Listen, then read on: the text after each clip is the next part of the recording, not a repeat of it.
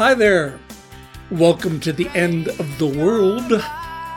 My name is Michael Foles, and this is episode number 46 of my podcast, Dial It Back or Die. Now, as I've been saying throughout this science section, the goal here is to figure out what science says about what the true parameters of human nature are. After all, by now it should be clear that just as modern science has shown us what proper human dietary requirements are, science has also, if we're looking for it, shown us what proper human behavioral needs are. Because if we're ever going to figure out how to get out of the mess of the present-day world, we not only are going to have to figure out how to eat to be healthy and happy, we're also going to have to figure out how to behave to be healthy and happy. For instance, with my example of Rat Park in the last episode, I pointed out how, if our human needs to be part and parcel of a social group, with all of the compromises on individualism which that entails, if those needs are not met, then we end up like those individual rats in their cages, endlessly seeking some pathetic dopamine rush. And with my description of the marshmallow test, I showed how science has now conclusively proven that those people who learn to make their cerebral cortex dominant are those who go on to have the healthier, happier lives. And there is an important corollary to all of these natural parameters that I am bringing up. After all, to use the diet analogy, once science has determined that whole grains are better for us than refined grains, it's pretty obvious that if we want to be healthier, we should eat whole grains. The answer is neither difficult nor complicated. And likewise, once we know what our natural human behavioral parameters are, it should be relatively easy and straightforward to design a society which, without having to be overly restrictive or dictatorial, can nudge us all towards a healthy and happy individual and social environment. Ah, but were it so easy? Because, again, as this entire podcast has been about, we are stuck here in this postmodern world, having all grown up absolutely believing in some utterly wrong 18th century beliefs about human behavior and the human condition. For instance, that we are simply cleverer animals who are nothing special in the greater scheme of things, which is completely wrong. That we are first and foremost individuals who should be subject to the absolute minimum of social control. Again, completely wrong. That we are rational decision makers who can therefore be trusted to choose the right products or policies or politicians. Once again, completely wrong. And at this point in the presentation, we're finally going to get to what I consider to be the strangest, weirdest, and most implausible wrong idea of all. And it's also the one that science has most easily and most thoroughly disproved. But, like one of those bizarre religious beliefs that believers keep believing in precisely because it is so absurd, it's the one idea that this postmodern world seems to hold on to more tightly than any of the others. The issue that I'm talking about is the reality of naturally evolved, differing psychological profiles of men and of women, and of the proper and ideal relationship of the sexes, and how the postmodern world is in such willful denial of same. And I fully understand that I am going to be treading where few wish to tread these days. And I realize that many of you, especially those of the younger generations, might find what I will be saying hard to accept. Kind of like telling a Christian in the 14th century that Jesus wasn't the Son of God. After all, here in the midst of all the chaos of these postmodern times, isn't one of the major things that we keep telling ourselves The certainty that at least we've finally gotten the equality of the sexes thing figured out. Well, this particular wrong idea is going to take several episodes to fully unpack. But I hope that you'll stay with me for it. Because, first of all, without getting to the real answer, we're going to have to be stuck here with the endless meaninglessness of postmodern life. But here's, to me at least, the really interesting aspect.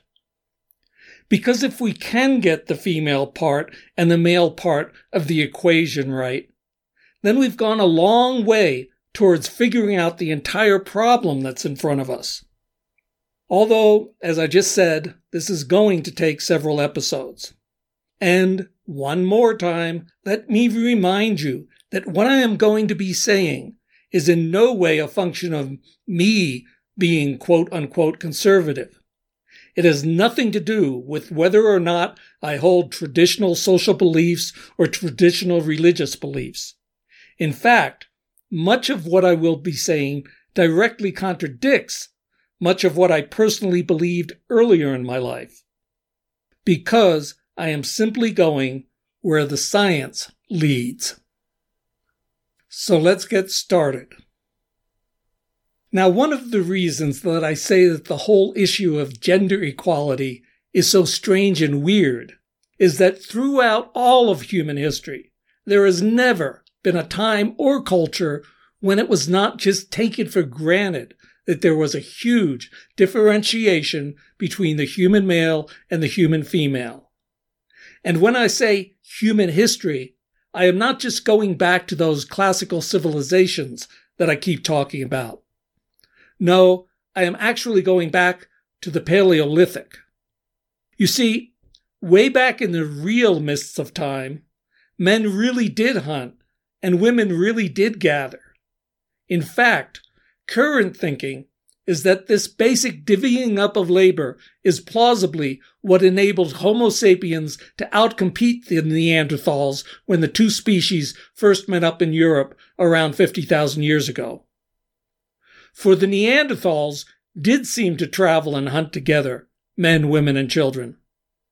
But Homo sapiens, namely us, seem to have settled in small pre-villages where the women could establish a stable environment in which to impart to their children all of the culture which Homo sapiens were rapidly developing. Yet another one of those killer apps. And I'll be delving into many more of the evolutionary reasons behind our massive sexual differentiation in the next episode. But here in the present, this is what we've learned from all of those anthropologists who have traveled into every nook and corner of the world. You know, those folks who have cataloged all of our strange human behaviors, from the worship of aircraft landing strips to the practice of cannibalism. What we have learned is this. There has always been man's world and woman's world. In every society which I am aware of, there has always been the understanding that men and women have naturally occurring different attitudes, different temperaments, different priorities, and different skills and abilities. Even more to the point, in virtually every culture ever studied, man's world consisted of attitudes and behaviors which we stereotypically associate with men today. Woman's world encompassed the various aspects of domesticity which we stereotypically associate with women. As an example, in one study of over 100 different societies, in only one was boat building seen as women's work. And here's what we know from the historical record, from the time when civilizations started getting their act together, and when philosophers and the like were first trying to figure out what this all meant.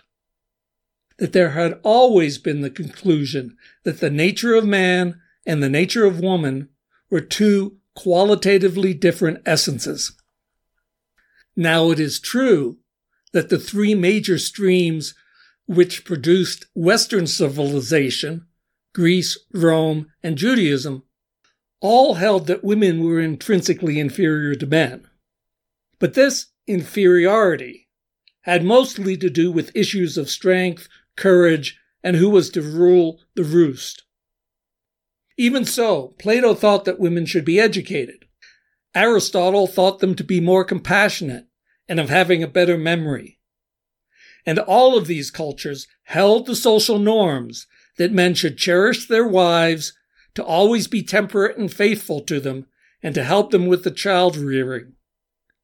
In other words, in their conception as men, man's world, with its battles, its politics, and its mathematics, was clearly superior to women's world with, to their eyes, its emphasis on children and gossip. But the social order still demanded that woman's world, and the women in it, needed to be treated with love and, most importantly, respect. And even more most importantly, man's world and woman's world each had their own separate sets of responsibilities, their own particular virtues, and a distinct, separate but equal, sense of dignity. And in the religious realm, outside of the admittedly patriarchal Hebrew Jehovah, the pagan understanding was that there had to be a natural balance between the male gods and the female gods. Further, most of what we would today call the higher attributes of the human condition, music, art, beauty, love, were assigned to goddesses, not gods. The ancient philosophical conception of the human female's place in the grand scheme of things seems to have been much more sophisticated in both India and China. Hinduism's conception of Shiva and his consort Shakti, the Tao's conception of yin and yang, they each assumed that even though the masculine principle and the feminine principle were necessarily different, even mutually exclusive, they were also, by definition, necessarily equal. And I've already pointed out that back here in the West, the rise of Christianity can be seen as a corrective to that Judaic emphasis on the masculine. After all, the aspect about this new religion which most disturbed the Romans was that, by preaching compassion, modesty, turning the other cheek, etc., Christianity was making men effeminate. And then in the Middle Ages, the widespread veneration of the Virgin Mary among the masses was nothing more nor less than the affirmation of the feminine principle as being, though different, equal to that of the masculine. As noted, though, one of the unintended consequences of the Reformation in the 16th century was to downgrade and then eliminate Mary and the feminine principle from Protestantism. And then there's the crucial point that I've been making ever since the start of this podcast, namely that virtually every one of the founding fathers of the Age of Enlightenment, Thomas Hobbes, John Locke, David Hume, Adam Smith, and Jeremy Bentham, not only never had wives or families, in most instances, they never had any relationship of any kind with any woman, even mothers and sisters, their entire lives. Nor, of course, did any of them have even a vague knowledge of Eastern thought. So that when they were doing their cogitating and their writing and their arguing, when they were talking about the rights of man, that's all that those rights referred to, men. They didn't even have as sophisticated an understanding of man's world and woman's world as had the Greeks or Romans. But here's the significant and perhaps counterintuitive point about the Age of Enlightenment. Theoretically, woman's world might have become irrelevant or unworthy of respect, but it still existed. In the 18th century, what with its invention of sex as some sort of irresponsible fantasy realm for the elite, courtesans and prostitutes might well have become history's first class of celebrities. But in the real world of respectable women, real ladies would never ever be expected to think or behave like that. Most importantly, in the real world, woman's world still demanded total respect. In the real world, woman's world still gave women a distinctive and distinct sense of dignity. And this understanding of the independence of woman's world was true even among the most radical of liberals of that era. Even Mary Wollstonecraft, who feminists of today regard as the first true feminist, thought that woman's nature was qualitatively different from that of man's. Further, as you'll recall from my short history of the 19th century, any sort of what you would today call feminist thought came from a very small minority of women. But even these people, such as Susan B. Anthony, argued from the position that women's voices had to be heard precisely because they were so qualitatively different from that of men. Up until at least the year 1900, virtually no one anywhere in the world thought that gender differentiation was even vaguely just a function of culture or tradition. Well, there was one person, and that person was Mr. John Stuart Mill. Now, even if you've been following me through all of these episodes, I can certainly sympathize with you if you still haven't bought into my contention that all of this that surrounds us, the entire panoply of the postmodern world, is all a result of the bizarre utilitarian theories of one highly disturbed and highly disturbing little man from 1820 who no one has ever even heard of, named Jeremy Bentham. After all, as I keep admitting, it all sounds, on the face of it, as way too ridiculous and over the top. Although I am still hoping that perhaps my iteration of the idea this one more time might convince you. Because consider, even the Nazis, for all their perverse rewriting of the basics of human nature, never went so far as to say that woman's world didn't exist. And while it is true that original Marxist belief was radically anti-marriage, etc., the plain historical fact is that once the Bolsheviks started governing, for the next 70 years, they slapped upon the Soviet Union a completely bourgeois moral code. Nor, as I've already pointed out, can one find any examples of common humanities experience, let alone any scientific evidence, which ever suggested that, absent culture and tradition, men and women would share the same unitary, or what we might call monopolar, outlook, the same set of desires and motivations, and the same aptitudes and attitudes. No, the only vision which saw this, the only world where this happened, was the vision and the world of utilitarianism, which again, for the umpteenth time, became the vision and the world of liberal democracy. For here, in this world, as I keep pointing out, we were each exactly equivalent consumption units, who only related to other consumption units to the extent that we could profit from them in mutually agreed upon pursuits of pleasure. In this vision and in this world, by definition, friends and family did not exist, nor was there any theoretical place for innate differences in sex and gender. Okay, I probably still haven't convinced you. So let's get back to the pure science of it all. Because towards the end of the 20th century, once science started looking at this most basic and most intense of the nature-nurture questions, namely, whether the whole male-female thing was a function of culture and tradition, or whether it was a function of innate differences, it didn't take long for science to come up with the answer. And science did this through the most inarguable and most scientific of methods, through studies of babies starting when they were only a few days old, long before any cultural influences could have any effect, through high-tech MRI scans of both male and female brains, and through an understanding of how essential sexual and other hormones work to actually rewire the brains of both males and females.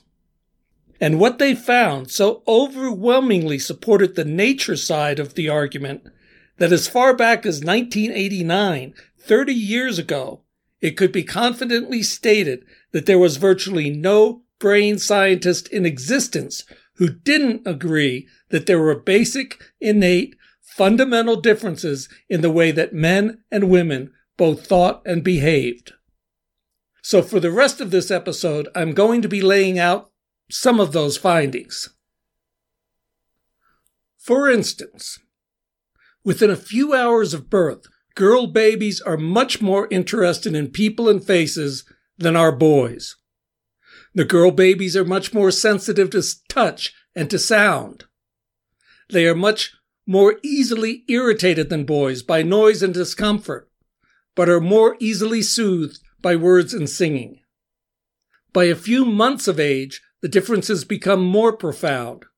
Girls are much more sociable and social, and focus their gurgles on people, whereas boys will babble away at anything. At 4 months old, most girls can distinguish between photographs of people they know and strangers. A 1-week-old baby girl can pick out another baby's cry from background noise.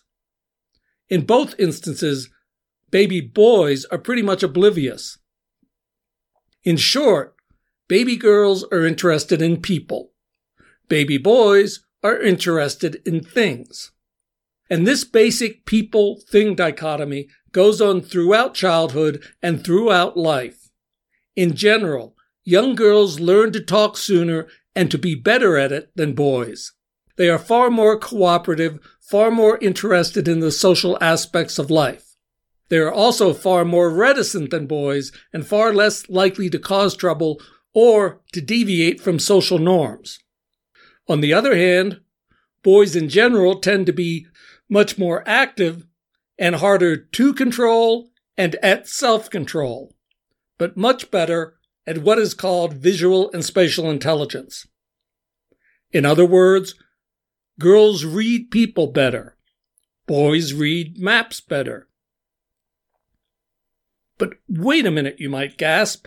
All of this sounds like the worst sort of ignorant stereotyping.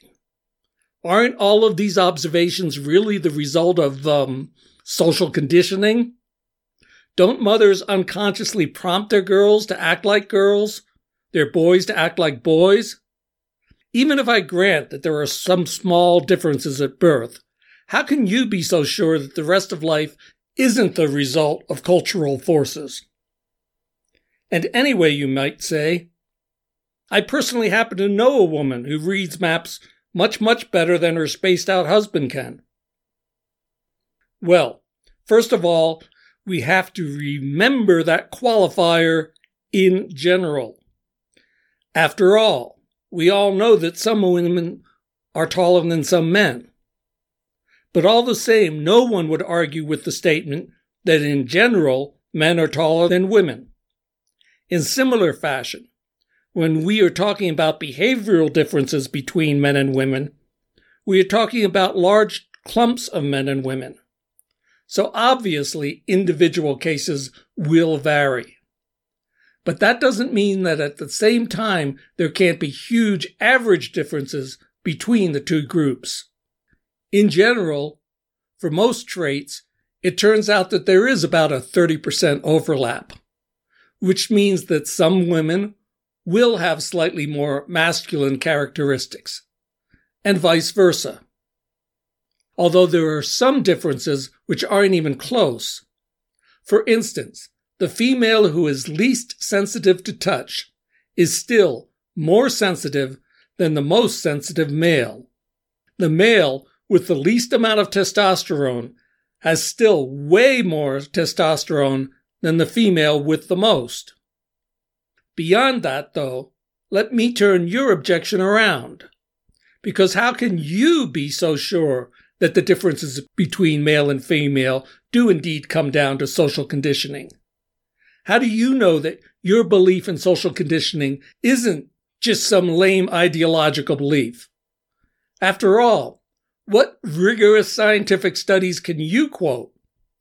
Doesn't it make just as logical sense that the reason that society has gender roles is precisely because those differences are innate?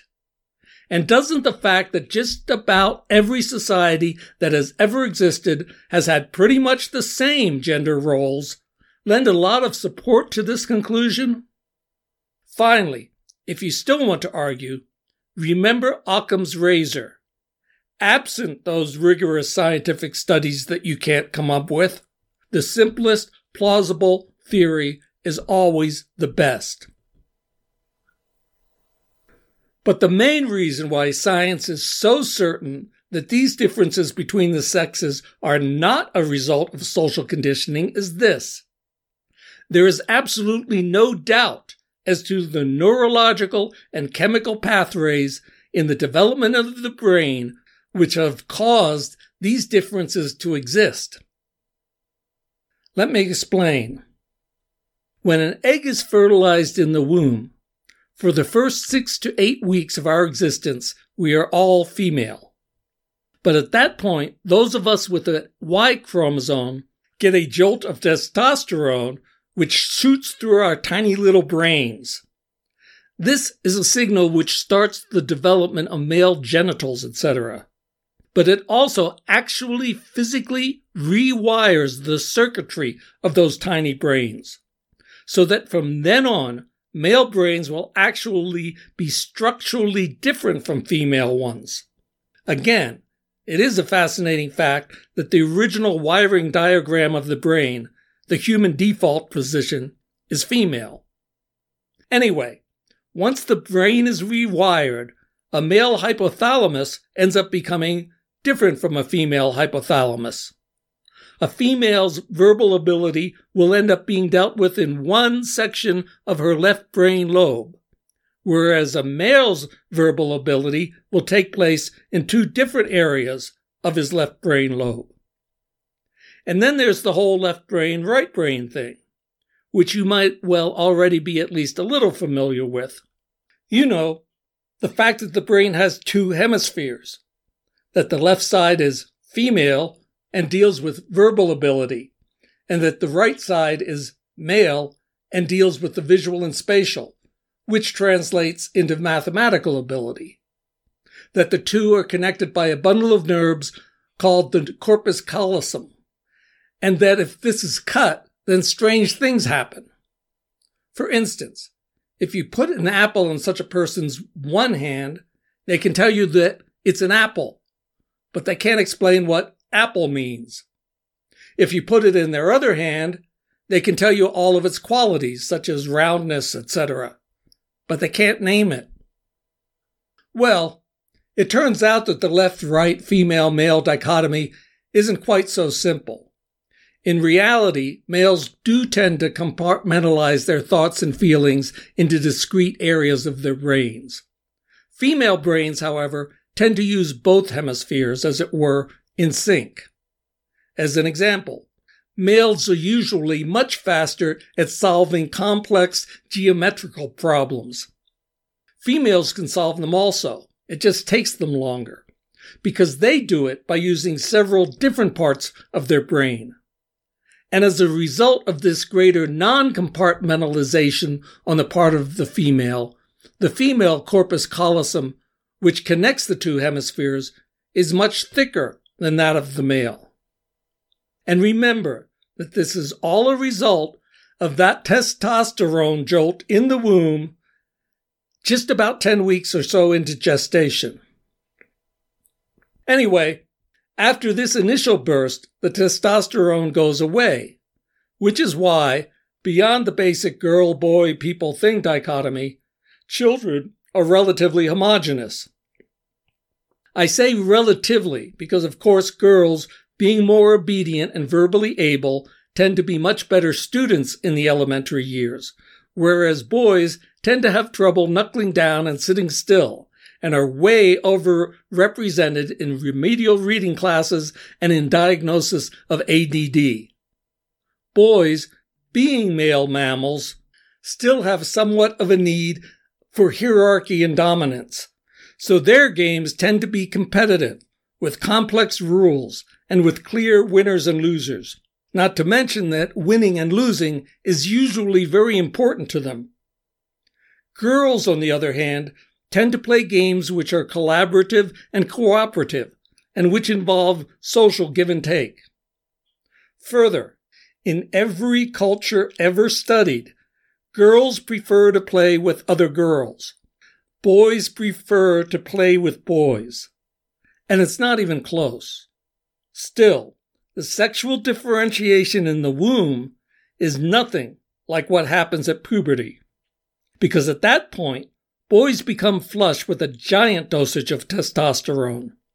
In fact, young men end up with as much as 20 times more testosterone in them as young women. Now, female ovaries do produce a tiny amount. This accounts for the relatively small amount of drive and/or lust which women do exhibit. Anyway, this rush of testosterone results not only in the well-known teenage boy phenomena of over-the-top horniness and dangerous risk-taking, but also in a more focused mind and in a more assertive personality. After all, the male brain has been pre-wired for all of this way back in the womb. At the same time, actually a year or two earlier, girls go through even bigger changes, with their bodies morphing into the adult female shape which is necessary for procreation. Just as important, because of their periods, they are now hopped up with both estrogen and progesterone. And the fluctuations of these hormones tend to confuse the mind. What makes it worse is that for many of them, even some who were previously top students, a fixation with boys and a greater need for social acceptance makes it harder for them to concentrate on academic subjects, especially math. Although, to be fair, much of the disparity in academic outcomes can be traced to the vagaries of our educational system. Thus, a more hands-on approach might help young boys in elementary school. More collaborative problem-solving might help teenage girls trying to learn algebra. And there are certain disciplines, such as expressive writing and foreign languages, in which adult women continue to outperform men. Anyway, the really interesting thing here is that, for example, the surge of testosterone at puberty only turns a boy into a man if there had already been that basic testosterone rewiring of the brain back in the womb. Giving testosterone to a girl at puberty, or estrogen to a boy at puberty, will certainly have some effect. But once again, and just to drum it into your head, whether you are destined to be male or female is actually determined back when you were a tiny little fetus. And if you still want more proof of the innate differences between male brains and female brains, consider this. There is a rare condition called CAH, in which girls in the womb are massively dosed with a testosterone-like hormone. They grow up liking to play with trucks, wanting nothing to do with dolls, and having little interest in becoming mothers when they grow up.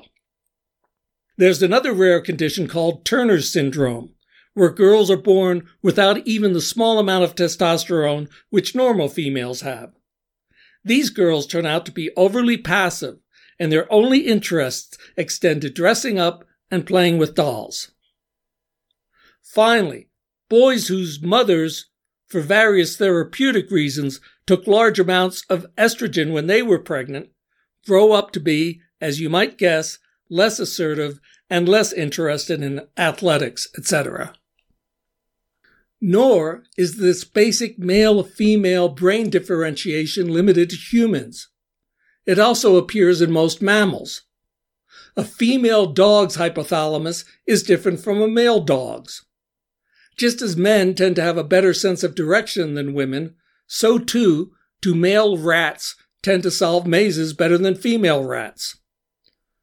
So, in short, what is going on here is both neurological and chemical.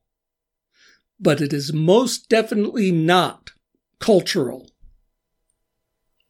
So you would think that if back in 1989 virtually every brain scientist in the world was on board with the concept of brain sex, and if the actual science involved was so obvious and simple to understand, by now popular culture would have dropped the colossal misconception that somehow social conditioning was responsible for the glaring differences in aptitude and outlook between men and women. Especially when best-selling books like Men Are From Mars showed that people in the real world clearly understand the reality. And especially since, in the real world that we live in, no comic has ever gotten a knowing laugh by saying, "Say, did you ever notice that men and women are pretty much the same?" Well, keep remembering that point I made about how ideology trumps common sense. And that, in fact, in the end, ideology seems to trump everything, including science. But for those people out there who still believe that gender differences are cultural, then I would at least hope that we can all recognize the inherent hypocrisy of someone getting all angry at climate change deniers who ignore science, while at the same time ignoring science themselves when it comes to this issue. And if you personally still need to be convinced some more, then let me lay out a whole new line of argument for you. And it's one that there's a good chance that you've never heard before. Although you will have to wait a bit, because that's what the next episode is about. Although, as for this one, it's all over now. Although, once again, as always, I would like to thank you so much for so far having listened.